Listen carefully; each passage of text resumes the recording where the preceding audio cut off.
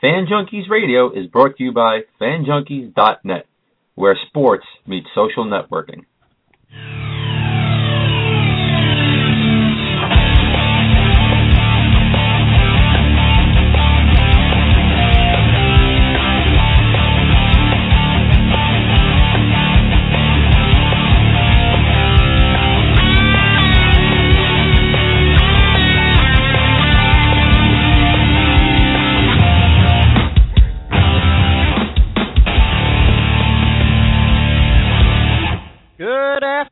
Welcome to a summer-like afternoon here on Fan Junkies Radio. I'm your host, Frat House Mike, and alongside of me today is one of the many voices of CLW83.com. You know him. Yep, it's Jim the Voice Williams. Thank you very much, Mike. Great to be with you. And John, of course, usually in your spot, and you usually in my spot. Right. We wish you the best with John. He's got some things going on. We won't mention them on the air, but we're praying for you, buddy. We're hoping for the best for you and yours. Yep. Last I heard, I think everything should be okay. Yeah. They're going to be okay. Things could have been a lot worse. We'll leave it at we're hoping that Jonathan will be back on with us come Friday. So we'll see how that goes. So, I was going to throw in there, Jim, do you know where your NCAA bracket is?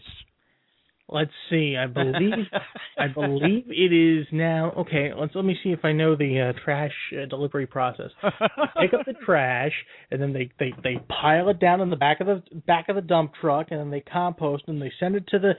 It's gone. Rest in peace. Well, I saw mine actually go up because I just threw it right into the fireplace right here. So. Oh, even fun. Hey, hey.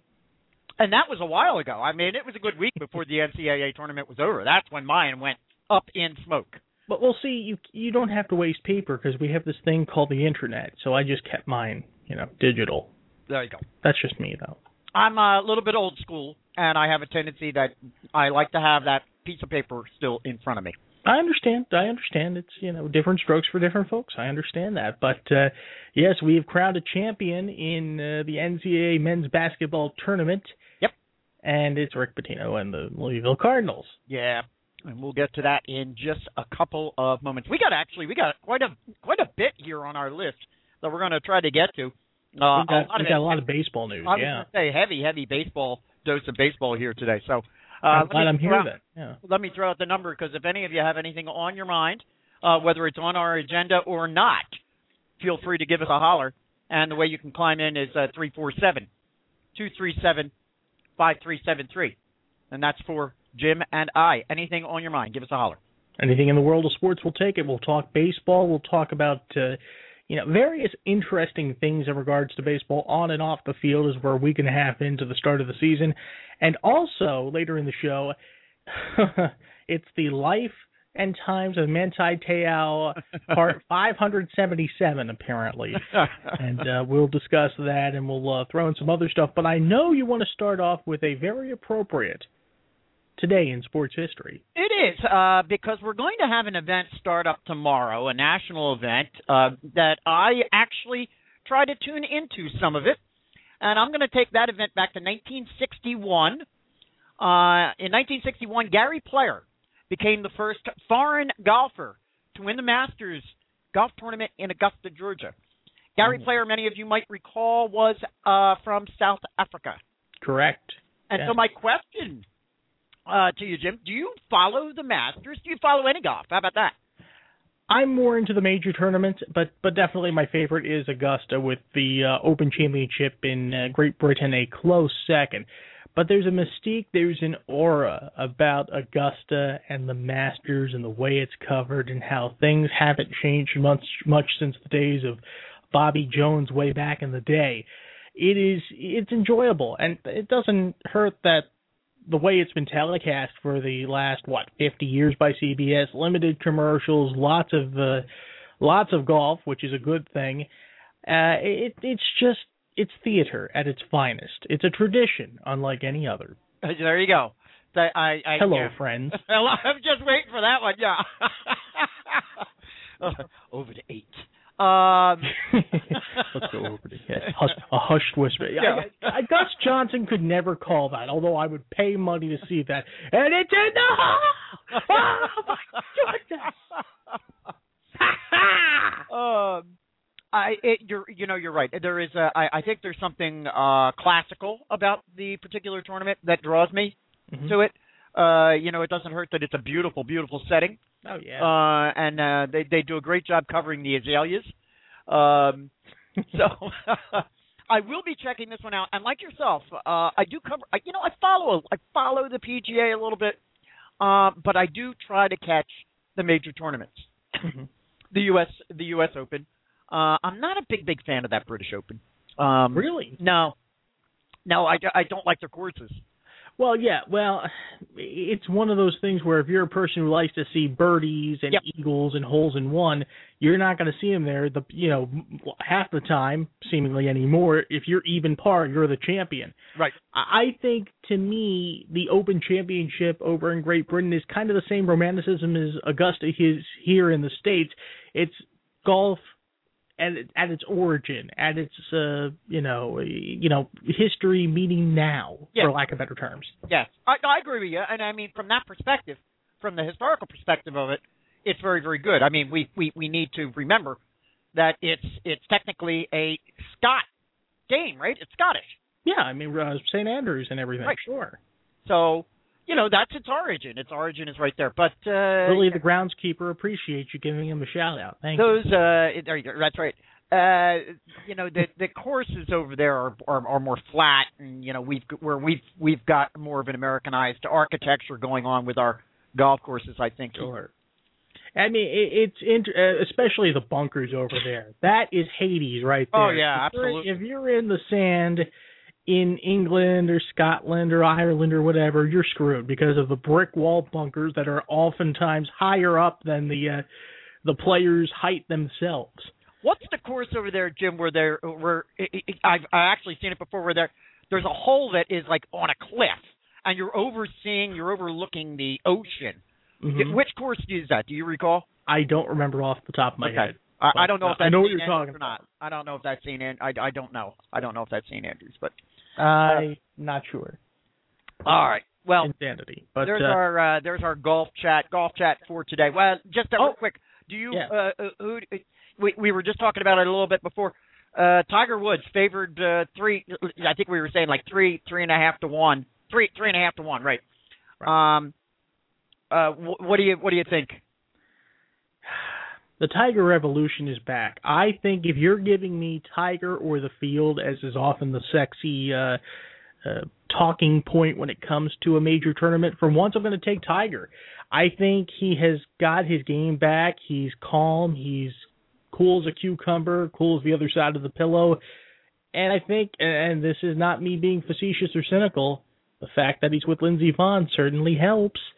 No, seriously, it's calmed him down. It's mellowed him out a little bit. And I can easily see him winning another green jacket come Sunday evening. Interesting. Because I'm going to tell you right now, I, for one, just wouldn't put my money on him.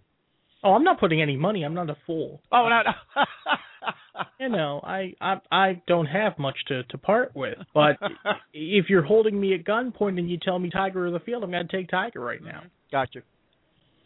All right. Well, we had a big game on Monday night, and that was the final game, the championship game of the NCAA Tournament. Just thought we'd touch on it real quick as kind of a wrap. Just to wrap this one up, Louisville did ultimately come out on top in that one, 82-76. Jim, I know you probably sat and watched this game. I watched it intently.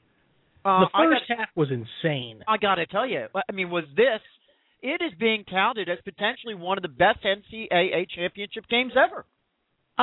It can never be truly the best. Of course, everybody's going to say Magic versus Bird back in '79. Not necessarily because of the outcome, but the hype of it all. This was a great game. The first half was exciting. Much of the second half was close-paced. Lots of slam dunks, lots of insanity, lots of food references by Clark Kellogg. Yeah, really. Yeah. Oh, in the kitchen. Oh, slamming. Anyway, I like Clark. I have nothing against him. But it comes down to something that has been talked about on many of the debate sports shows. Rick Pitino is the glue that holds that team together. I'm not a Pitino fan. I don't think you are either, per se. Actually, I am. Well, I won't hold that against you then. But, I mean, he the less said about him, the better when it comes to certain things. But the fact can not be understated. What he means not just to Louisville, but to college basketball at large. He's one of the best coaches. Absolutely. His resume, not just when it comes to winning championships or fielding good teams, but you look at how many coaches at the NCAA level have been disciples, for lack of better terms, from Pitino. It's insane. It's staggering. You can play the 6 Degrees of Kevin Bacon game, change Kevin Bacon to Rick Pitino, and it works. Right. His resume far supersedes that of just winning 3 national championships now. Well, I thought that, in fact, there was a bit of, I wouldn't say irony, but a nice little icing on the cake there, that the very day that he won the championship, it was announced he would be inducted into the, is it the Naismith? The Naismith Hall of Fame. Naismith Hall of Fame, yeah. Springfield, Mass. So and then turned around that very evening, and he became the first coach, I believe, to win the national championship for 2 different teams. Yeah, I think he's the first one to ever do that. The team, of course, is indicating that their motivation was the fact that Rick Pitino had promised he would get a tattoo, and I frankly think that what Pitino needs to do before he goes and gets that is he needs to consult with Rex Ryan. That's what I think he ought to do. Oh, no. Rex Ryan will instead give him many good foot sauces, and down the slippery slope we go. It was interesting, though, as I watched the game, Jim, there was a great deal of similarity to the game that Louisville had just played previously to get to this point, where I really thought that Louisville was going to lose it. And I had made the predict that this was going to be a close game, that if Louisville didn't watch it, they could actually get upset by Michigan. And when you take a look at it after the first half, Michigan was winning by 1 point, 38-37. So, you got to give a lot of credit to Michigan. At the same time, I don't really believe that Louisville was playing their best basketball in the final 2 games. I would agree with that, especially when you look at the championship game. It was that final, let's say, 4 to 5 minutes where they finally said, okay, time to get our stuff together. Yep. It's closing time. And they closed hard and closed on a nice run to cinch up the championship. The one image and one memory I have taking away from the national championship game, Rick Pitino and pyrotechnics do not mix. Yeah.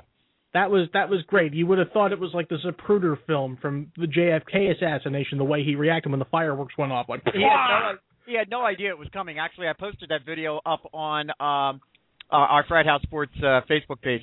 It was actually pretty amusing. He had no clue that it was coming. And listen, I think any of us would have done the exact same thing. I'm sure it was quite loud. Oh, well, but come on. It's a major... It's not like he's never been to a Final Four before. Come on. Yeah, very true. But good game. I think you and I would both agree that I don't know if I would necessarily put it down as the best NCAA championship game I've ever seen. But I think you would have to rank it up there probably. You'd rank it up there pretty high, I would think. I would say you can make a case for top 5. Yeah. Absolutely, you can make a case for top 5. One of the more entertaining title games in recent memory. Of course, we had a couple good ones. The ones with Butler coming close a couple of times were pretty good, too, the last couple of years. So, and I think the game was indicative as well of the fact that of what we saw in the NCAA all season long, and that was a wide open NCAA. There was no real leader in the clubhouse all season long. Yeah, it took a while for Louisville to become the clubhouse leader. In fact, they didn't get that number 1 ranking, if I'm not mistaken, until like a week before, maybe 2 weeks before the close of the season. Exactly. I mean, number 1 teams were falling off left and right throughout the season. It was the sexy thing to beat the number 1 team in the land, according to the polls. The password is parity. That's what comes to mind. I mean, for goodness sakes, Florida Gulf Coast made a run and could have gotten to the Elite 8. Yep. Wichita State, LaSalle. Hey, there you go. There's one for you. So many double-digit seeds advancing deeper in the tournament than ever before. It gives me a little hope to see, a Cinderella story in the not-too-distant future. And everybody says it, and I agree with it, at some point, I would say in the next few years, You're going to see a 16-1 in this tournament. It's going to happen. And it'll be interesting when it does how many people are going to feel about it. I'm going to be curious. Oh, yeah. It's going to be – there are so many sides to that, not just the actual sport of it all, but, of course, like you mentioned, bringing it full circle, brackets busted. Yep. Well, I anticipate that next season, and believe it or not, there was actually an article out there, I forget if it was on USA Today or not, yesterday, with an early, very early predict for next season already. But my predict is that you're going to continue to see, I believe, a somewhat wide open field again next year, because I don't see any real dominant team coming up. I would tend to agree. Of course, you're always going to look at the big-name coaches and who they bring in because they have, the Krzyzewskis, or as I prefer to still call them, Krzyzewski, the Patinos, the Roy Williamses and whatnot of the world. You look to their programs because it's not just about coaching now. It's a coaching mindset that's been in place, and there's an allure and all that. But you know what? Butler's making that kind of a stride right now. Gonzaga's making that kind of a stride. Universities and institutions that you don't think of in the same lines as Duke or North Carolina or Louisville or Kentucky, they're making their, names heard to the masses as well. So it's going to be interesting to see what happens in the next few months as the recruiting continues. Agreed. All right, we got somebody on the line here, so let me bring them in, and we'll see what we've got on their mind. Go ahead, you're on the air. What's up? Hello? Hello? Okay. They didn't have anything on their mind. That's kind of like me right now, so it's okay.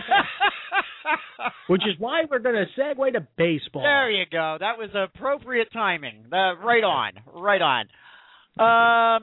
We were taking a look. You and I were taking a look at the standings, Jim, right before we came on the air.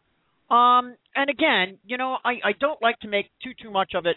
We're 7 games, maybe 8 games in to the season, and it's only April 10th.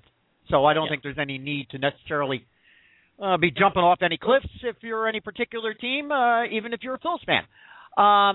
But there are a couple of things I think that jumped out to both you and I as we looked things over and looked at some of the results from even last night's game. Sure. You got Boston off to a tremendous start, and I know my buddy John Leary is in the chat room right now from Sports Blogger. Yep. And I know that in their program tomorrow, which will be airing right here, I believe at 1 o'clock on Fan Junkies Radio Network, their program, they actually address a little bit about the fast start. And perhaps maybe, albeit a little bit surprising fast start coming from the Boston Red Sox. Yankees right up there at 4-4, but there's Toronto, who I think everybody kind of expected to come out of the chutes, gunning with all of the moves that they made in the offseason, 2-5. Well, yeah, and we'll parallel this as well to the same sort of thing in the American League West. If you had told me 7 days into the season, or rather 7 or 8 games into the season, that the Los Angeles Angels of Anaheim, California, North America, United States, would have as many wins as the Houston Astros, I would have said, you're funny. Exactly. But that's the case. My boy isn't doing that great right now, Trouty, but, he is Mike Trout. He is awesome. He will get it done. It takes some teams longer to get in gear than others. And nothing surprises me yet. Talk to me mid-May, talk to me end of May, and then you can start making a little more formulaic hypothesis and theorizing what's going on. You look at the National League. The Atlanta Braves, best team in baseball right now, 7-1. They've won 5 in a row. And granted, strength of schedule is helping them because they're facing the Marlins. Yep. The worst team in baseball, coincidentally, and we'll talk more about the Marlins in a moment. Yes. And, everything else is pretty much, it is what it is. Heck, the Cubs, who on my baseball podcast, Touch 'Em All, I made the bold prediction that they would have a winning record this year. I'm a sick man. What can I tell you? And I'm not saying they're going to. They got to have one sooner or later, don't they? Exactly. They're 3-5, so that's a surprise to some, I guess. The National League West competitive. Everybody, save for the San Diego Padres, are a half game within each other. But the story you want to bring up, the team you want to bring up, your champion team, if you will, the team you're championing, for lack of better terms, the Kansas City Royals. Yes. 5-3. Watch out for them, 3 in a row, and they're facing the Twinkies again tonight. Do you think they have what it takes to be competitive in the coming months, though? Right. Well, and that's where I'm going to reserve judgment just a tad. Right. Because I did say very early on, back in early February, I said, watch the Kansas City Royals. I think that they're a small market, small payroll team that I think is going to play. If they're going to play, they're going to play for a lot of pride. Sure. That's what they're going to do.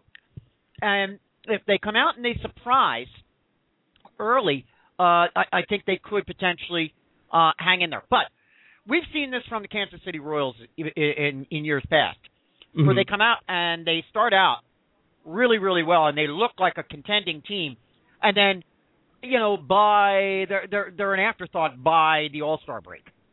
Yeah, we've seen that. We've seen that from other teams.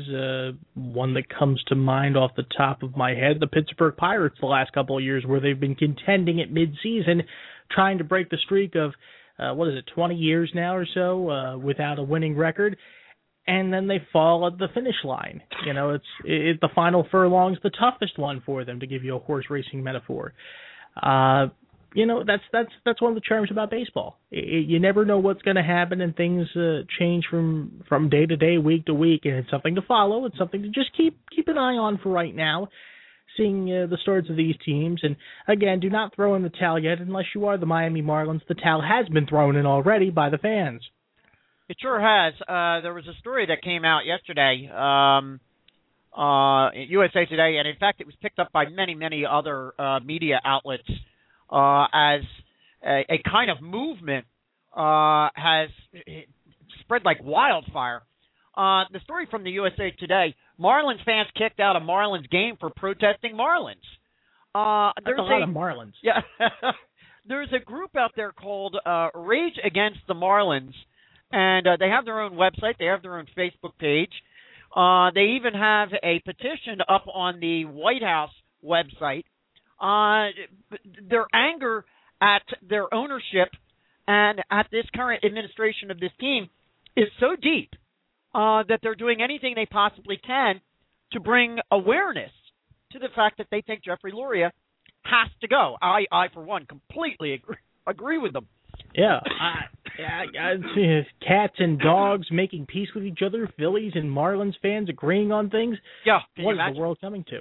But apparently what occurred the other evening was a number of members of this particular group, this movement, if you want to call it that, sure, went to the stadium, and they were wearing T-shirts and had some signs and what have you that were very anti the ownership, and were apparently rather promptly, almost from the moment they hit the door, were escorted out of the stadium by stadium officials.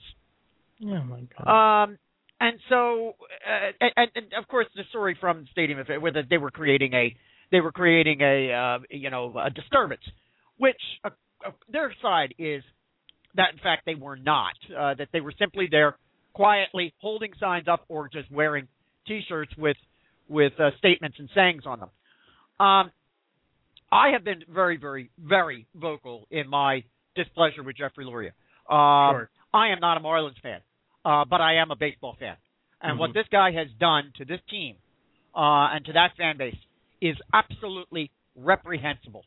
I am looking to get, and we have had some communication with one of the, I don't know if he is the, leader of this group, but at least one of them, and that's Dan Barton. I have reached out to him yesterday, and we are hoping to have him on this show on Friday to talk a little bit about what they're doing, why they're doing this, what their motivation is. it's going to be difficult for me to be unbiased. I'm probably going to be cheering and supporting everything that they are up to. And I'm trying to get in touch with them for Touch 'em All as well, for CLW83.com. And I support the movement because, okay, to have them thrown out for a civil protest, and this is what it is. It's civil protest at its finest. It flies it flies against freedom of speech. You're allowed to go as a paying customer to the ballpark, and within reason, of course, state your case. I mean, were they shouting epithets? Were they shouting profanities? No. From all accounts, no. They were doing this in a quiet, peaceful protest. That's fine. That's absolutely fine as far as I'm concerned. And the fact that Marlins management and the team doesn't want anything to do with it because, oh my goodness, they could infect the masses. They could get their message out to the masses, i.e. the truth to the masses. That's ridiculous. I would also say this, though. The fact that they actually paid for tickets to go into the stadium and do their deed correct. Right. What part of me, and I'll bring this up with them if I get a chance to talk with them, to go and do what you did at the stadium and pay to get in, that kind of defeats your purpose a little bit, doesn't it? As opposed to protesting outside the stadium. You mean by virtue of actually paying and putting money into the pockets of the Marlins? Exactly. Yeah. Exactly. I mean, I know you got to do it to get the the message out there. I understand. I mean, this is a situation that's dire for a franchise that has, I'll tell you right now, the Miami Marlins are the Montreal Expos right now. That's what they are when it comes to attendance. And it's just, and Laurie has done this for 15 plus years. I was going to say, what's the similarity there, Jim? The similarity there is Jeff Loria. Well, exactly. I mean, fire sale, exactly. Yeah, it's mind-numbing. The fact that he owns and has a stake in any professional sports franchise, and he's done this with other teams as well, like we mentioned. He did it with Montreal. Yeah. And where did he get the money? Here's the most despicable thing to me. Where did he get the money in order to buy into the Marlins? Well, that came as an interest-free loan from Major League Baseball after he canned and gutted the Expos. Yeah. That's what's disgraceful about this guy. This guy is pure, in my opinion, he is pure evil. Agreed. He doesn't care about winning championships. He doesn't care about the fans. He cares only about his pocketbook. If you go over to the Rage Against the Marlins website, RageAgainstTheMarlins.com. Right up at the top. Actually, their website is www.ratmarlins.com, which is sorry about that. Rage Against the. They're using an acronym which is Rat Marlins, which I thought was actually pretty creative. Very cute. But right up at the top of their page, the mission of this site is to expose and ouster the Miami Marlins' tyrannical owner Jeffrey Loria, while providing a place for everyone who is upset with the current state of the beloved Marlins franchise to come and voice their views, opinions, and overall disgust. The mission goes on later on to say that they are in no way condoning not supporting the current team, not attending games, or not wearing the team's apparel. Okay. As we believe those are all personal choices that must be made by each individual themselves. Well, it also comes down to the concept of you can support the players on the field. That's fine. But to support the ownership upstairs, screw it. I hear you. That's what it comes down to. So I guess I can renege a little bit the saying about the ticket buying, but I'll bring that up to them if I get a chance to talk with them. But it's a very interesting movement, and I'll be honest, people in Houston follow suit. And our hope is, as I said, I'm hoping that perhaps maybe I'll be able to get Dan Barton on here with us on a Friday in around the 12:15 hour. That's my hope. That's my goal. This movement, if you want to call it that, as I said, Jim, has gained speed quite quickly, very quickly. So. Absolutely. It's spreading around like wildfire, and hey, the proof's in the pudding. Look at what you see. Look at the product on the field right now. Look at the product or lack of, commerce from the stands and the concessions. There are minor league stadiums that have better attendances than what the Marlins are showing right now. It's disgraceful. It's disgraceful. I feel for the people of South Florida. I really do. Oh, absolutely. Absolutely. All right, so there you have it. There's our update on that particular team. Fish fry, yes. What do you make of this guy over with the Mets, Jim? Everybody's talking all of a sudden about one young 24-year-old Matt Harvey, huh? R.A. who? Yeah, exactly. Yeah, really. They've forgotten about him, particularly, too. Have you seen his ERA lately? It's ballooned nowhere near as high as Roy Halladay's right now. Okay, that's a different story. That's coming in a minute, though. But Matt Harvey struck out 19 batters in 14 innings over the course of this young season. Guy can throw 98 miles an hour deep into a ball game. That is insane. And I mentioned the name Roger Clemens because it kind of reminds me of the romanticism about the fastball and the flamethrower that Clemens was when he wasn't injecting himself in the buttocks. Yeah.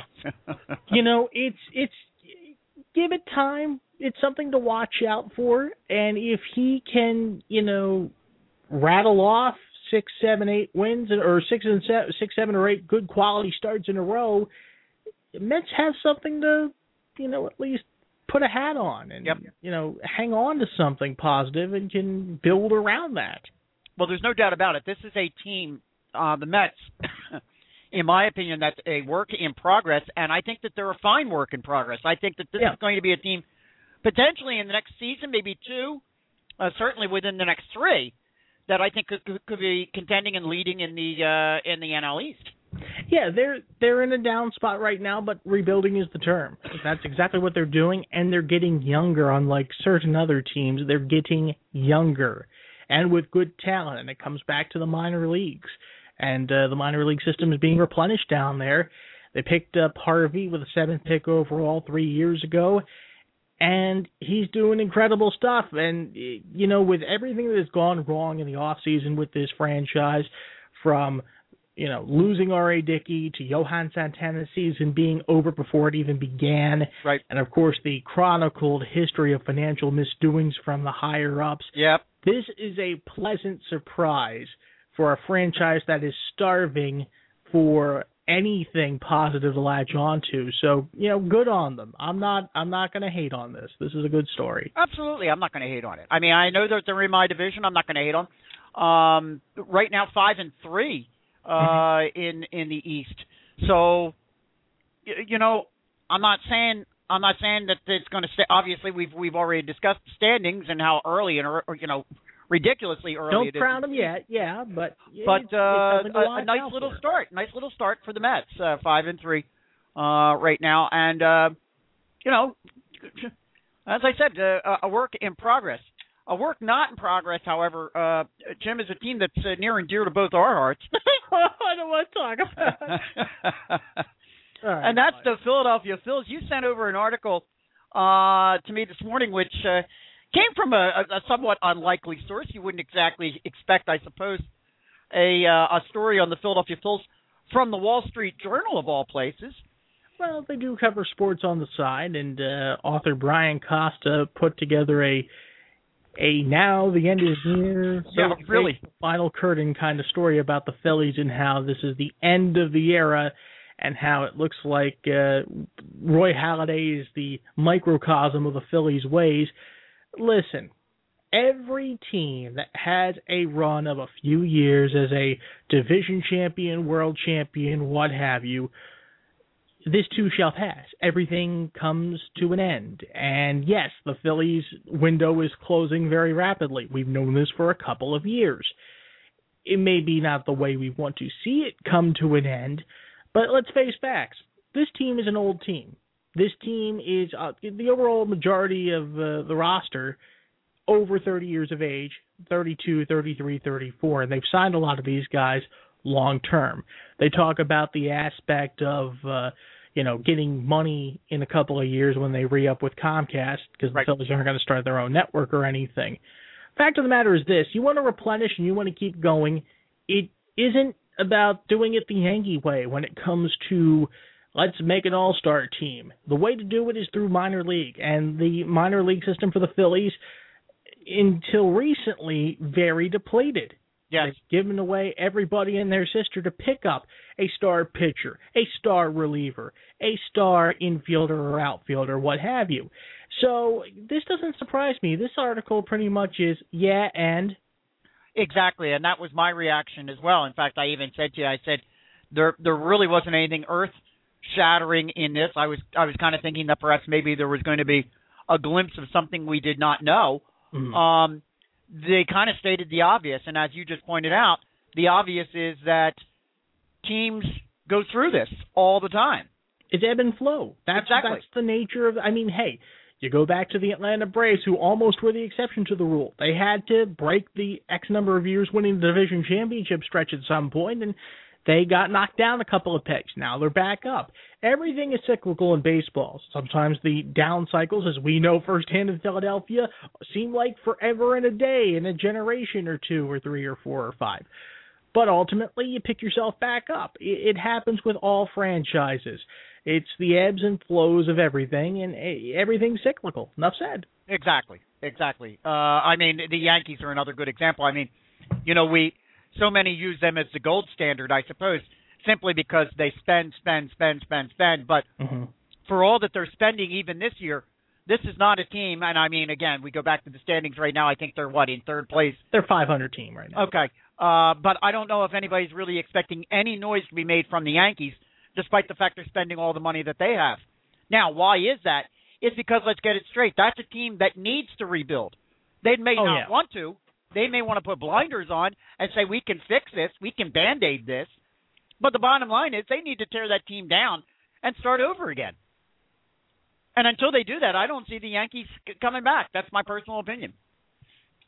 How about the folks out there at 347-237-5373? Disagree with me? Give me a holler. Yeah, by all means. Your input on this is valuable. And then there's the Roy Halladay concept. And, oh, man. You know, I'm not ready to throw the towel in. I'm not either. I know where you're going, but you've got to be prepared if you're a Philadelphia fan to roll with the freaking punches, because this is going to be a long journey. This season's going to seem like 5 or 6, because you're going to see glimmers of hope from vintage Halladay. Then you're going to see him give up 7 or 8 runs, because he's still trying to find his off-speed momentum. That's it. The one thing that, to me, was a bit alarming, Jim, and you can give me your read on it as well, were some of his comments following that performance the other night. Now, and the reason I say alarming, he sounded like somebody that really didn't have a clue as to what was wrong.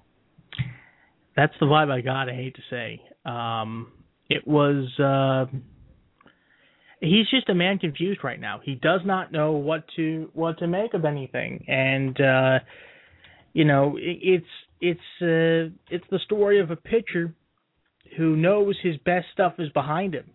His bread and butter is no longer, and he has to adapt.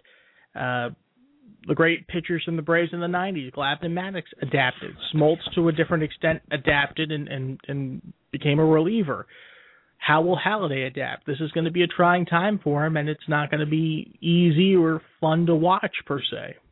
And I think he's the type of person with the kind of mentality, you know, Smoltz, I could see him saying, okay, look, I'm going to, you know, in order to recreate myself, I may have to put myself in a position I've not been before. I don't see Halladay being the kind of individual that is going to willingly do that. You understand what I'm saying? I don't see how. In other words, I don't see Halladay going, you know, in a couple of months and saying, okay, yeah, that's fine, bring me in out of the bullpen. No, I don't, and I don't think, considering what he's being paid, they're going to go that route.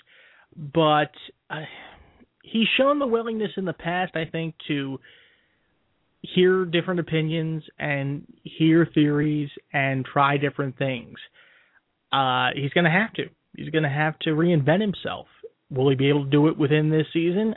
You know, that remains to be seen. Yeah. All right. Well, I personally think it is doable. I think he can. And like I said, I'm not willing at this point right now to completely throw the towel in on him. I think it might, as you point out, though, I think it could be it could be a bit agonizing for some of us fans to have to watch as we go through it.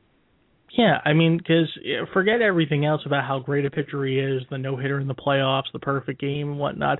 This is a guy who left Toronto. He could have been the franchise pitcher for that team, and in many respects he still is. Mm-hmm. If you look at his time there, he came to win a championship, and right now the window's almost shut for him to win a championship in this town, and that's the biggest crime of all to me. Yep. So, but there's one other story in baseball that I think is noteworthy, and it comes also from USA Today. They talk about everybody's favorite commissioner not named Bettman and his decision here on Wednesday to, well, he's going to try to reverse the decline of something that's very important, at least in the eyes of the commissioner, the low numbers of African Americans who are playing Major League Baseball.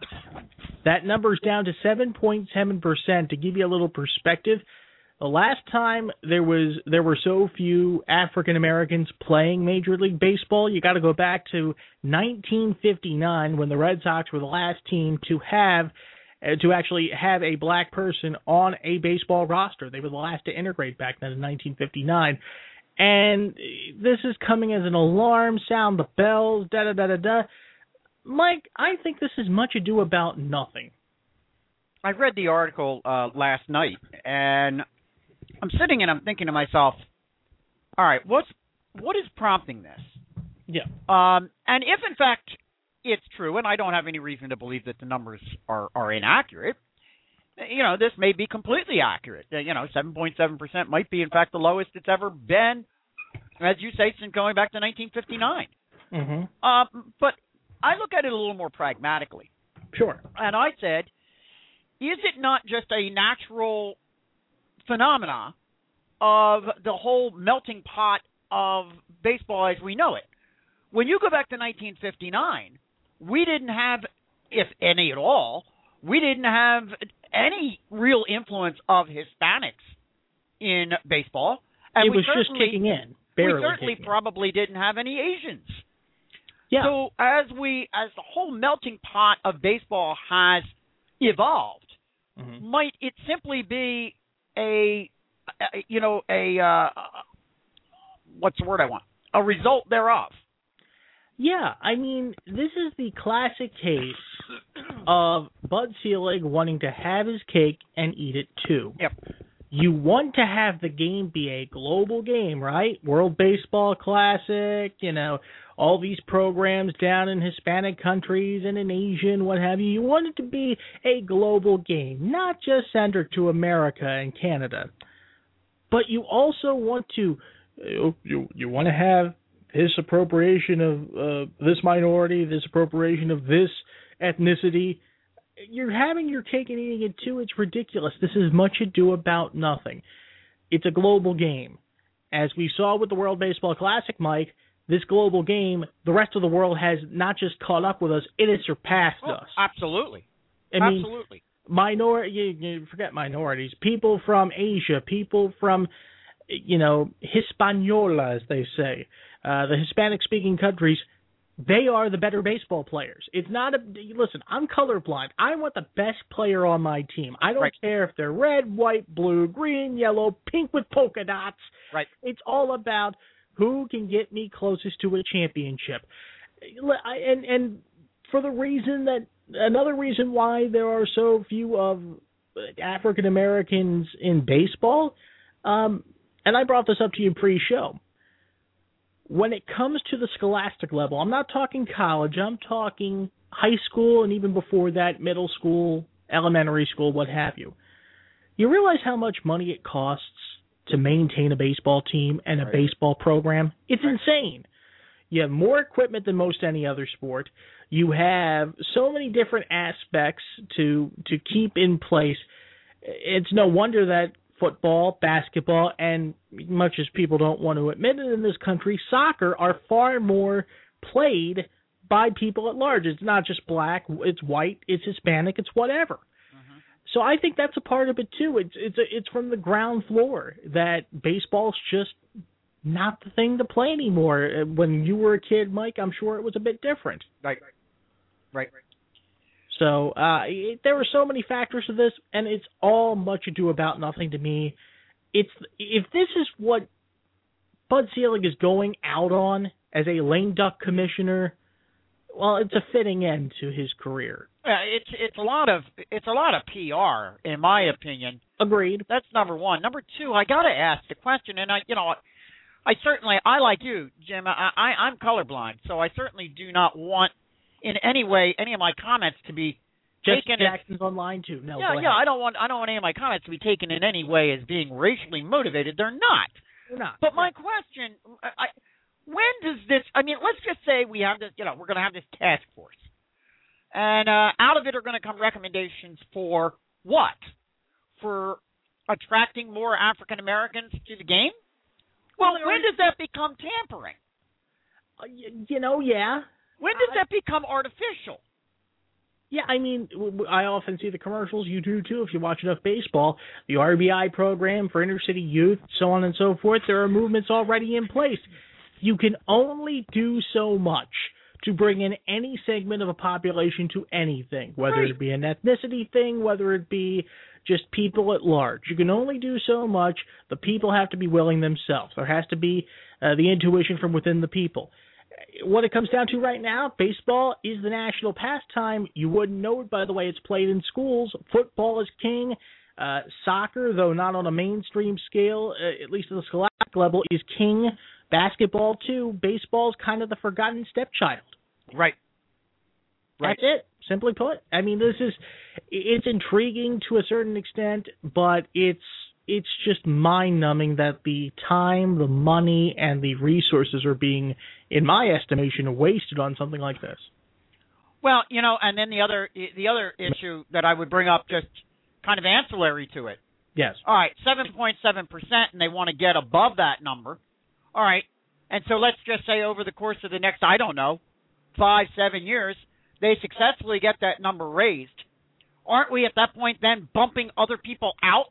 Yeah. And then suddenly don't we create a crisis for representation of those ethnicities? And so what are we going to do? Have a task force that's going to look into that? You understand what I'm saying? I mean, are we going to sacrifice Hispanics? This article, unfortunately, does not give to me. I was just scanning it real quick through again. I was looking to see whether they actually gave a percentage for Hispanic players in Major League Baseball or Asian players in Major League Baseball. There's got to be more Asians now than there probably ever has been in Major League Baseball. I'm waiting on the task force. Go ahead. I'm sorry. If we increase this percentage, suddenly then we're going to be bouncing somebody else out. Are we going to be bouncing out white players? Are we going to be bouncing out Hispanics who now have suddenly perhaps maybe gotten more than their fair share of representation in Major League Baseball? This whole thing is just ludicrous. Yeah, this just in. We're working on a task force for the lack of baseball players from Abu Dhabi. There you go. And apparently Nermal the cat from Garfield and Friends is behind this. Because she lives there. Never mind. Forget it. Over my head. Over everybody's head. No, it's ludicrous. It's ridiculous, as Mike Tyson used to say. I mean, there are many more important things than this. Yeah. There really are. Many more important things than this. And listen, it's not because, you know what, if you want to play, you're going to play baseball, regardless of your ethnicity. If you're not interested in the game, you're not enthralled with it, it has nothing to do with what the higher-ups are doing. It's just your own prerogative. That's it. Exactly. Well, so I think we're both kind of in agreement that this is just a lot of, well, I don't know, blue smoke and mirrors. Blue smoke and mirrors, right? Exactly. Our good buddy Bud has put up there to. He's our buddy. To perhaps maybe what he's trying to do is deflect what he should be doing, which is dealing with the PED issue in baseball. I mean, perhaps maybe that's what this is all about. But obviously, it's a lot of public relations, I think. Alrighty.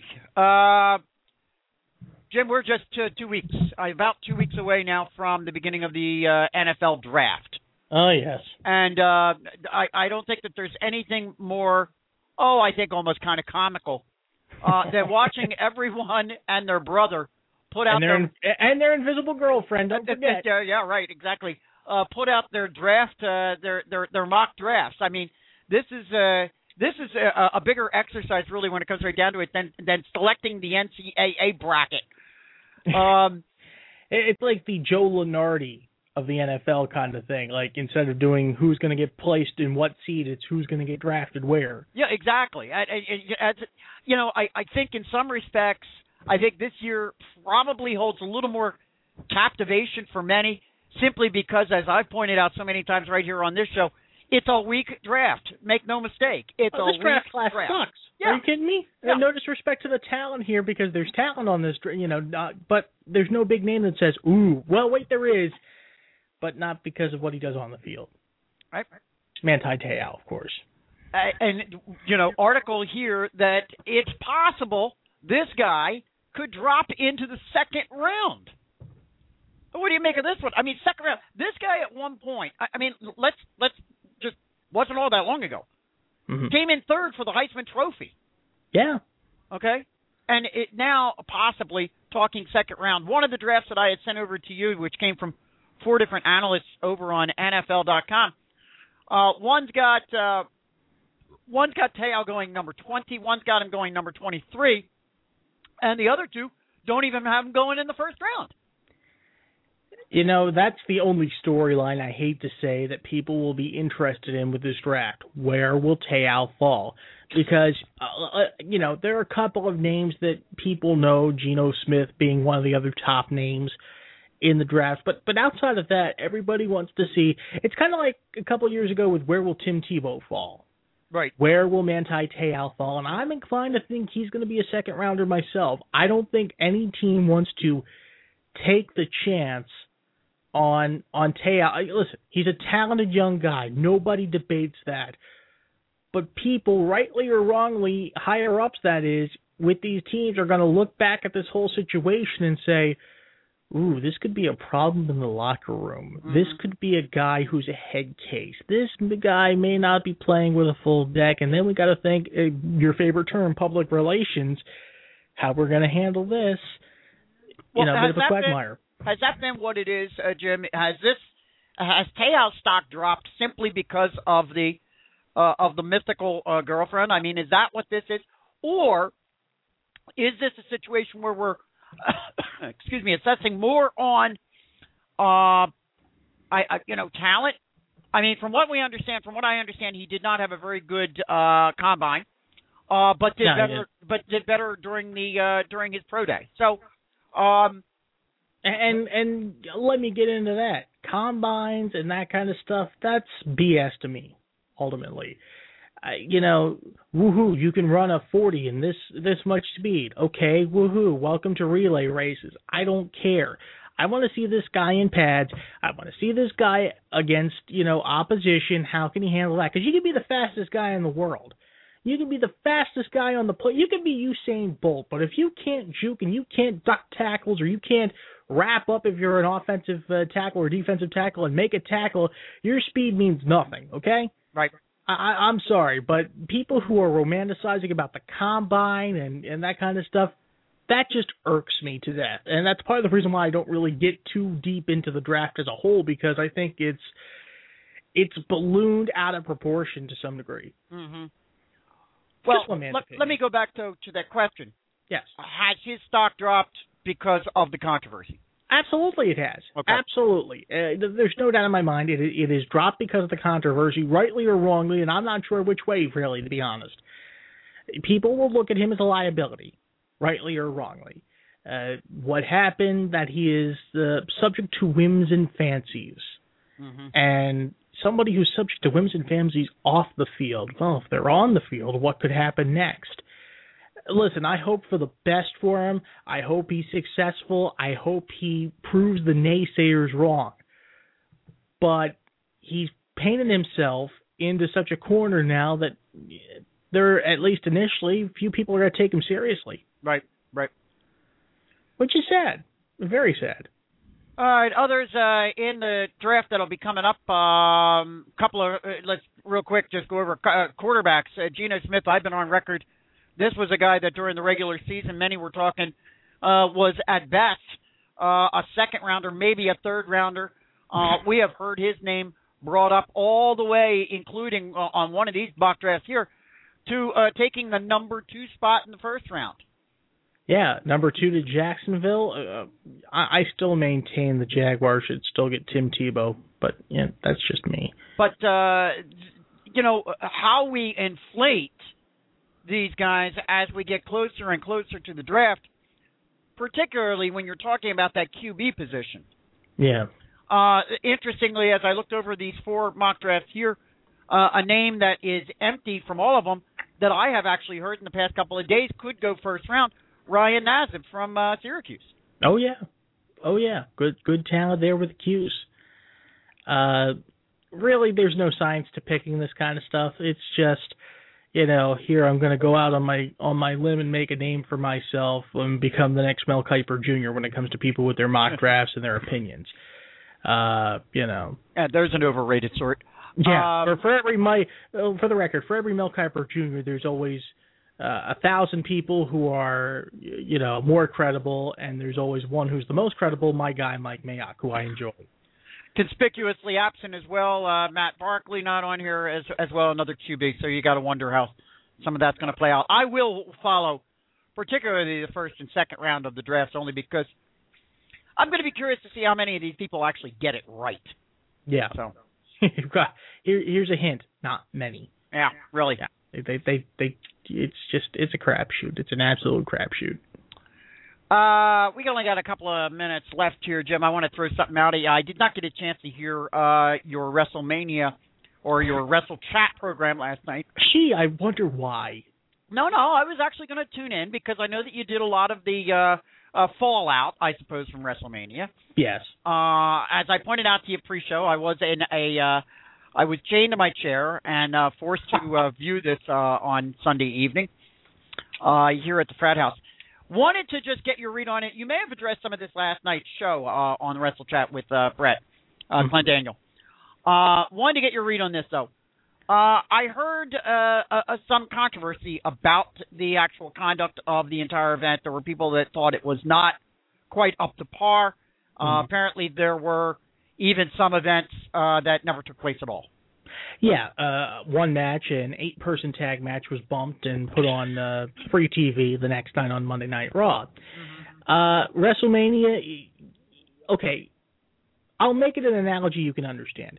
If you're going to write a book, you want to have the beginning flow to the middle, flow to the end, so it all goes perfectly seamless and it all kind of gels together. Well, they took the end and they expanded it too much, and they took the middle and kind of put it at the end, and the beginning was sort of, lackluster. It didn't flow. The flow was off, and a lot of things ended up getting cut. Usually at these pay-per-views, you see backstage segments behind the scenes. None of that happened. The flow of the show left something to be desired, but the crowd, for the majority of the pay-per-view, was into it. They were really into it the next night on Raw. You'll hear about that on Wrestle Chat Radio here on Fan Junkies Radio. Listen to the podcast, gosh darn it. But in closing, Mike, what did you think of WrestleMania? It doesn't matter what you thought of WrestleMania. Damn, you got me the second time. I don't believe it. I was a little bit disappointed with the final match. I thought there was going to be a bit more to it than there actually was. That was the Rock Cena one. That was the Rock and Cena. They were trading finishers and fake, finisher kickouts. It was so predictable. Yeah. And go ahead, Mike. Go ahead. I'm throwing you both. Predictable. Yes, there it is. Predictable. This sports.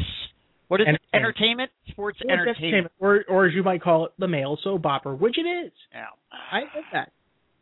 Well, mercifully, it only comes around once a year, folks. There it is. All right, listen, I want to thank Jim. Jim, thank you for being here with me today. Thank you, Mike. LW83.com. Listen to all our podcasts. And on Stitcher Radio, including this one here. LW83.com. There it is. Fan Junkies, get over there. FanJunkies.net. Sign up for that completely free. And as always, FratHouseSports.net. You can pick up all the new content, including some PGA. We've got a Masters review up there right now. So if you want to check that out, all kinds of good content there, and FanJunkies.net. Jim, thank you very much. Pleasure, Mike. We're going to do it again. Definitely, and hopefully John's back in the saddle on Friday. Thanks for listening, everybody. All right. Take care, everybody.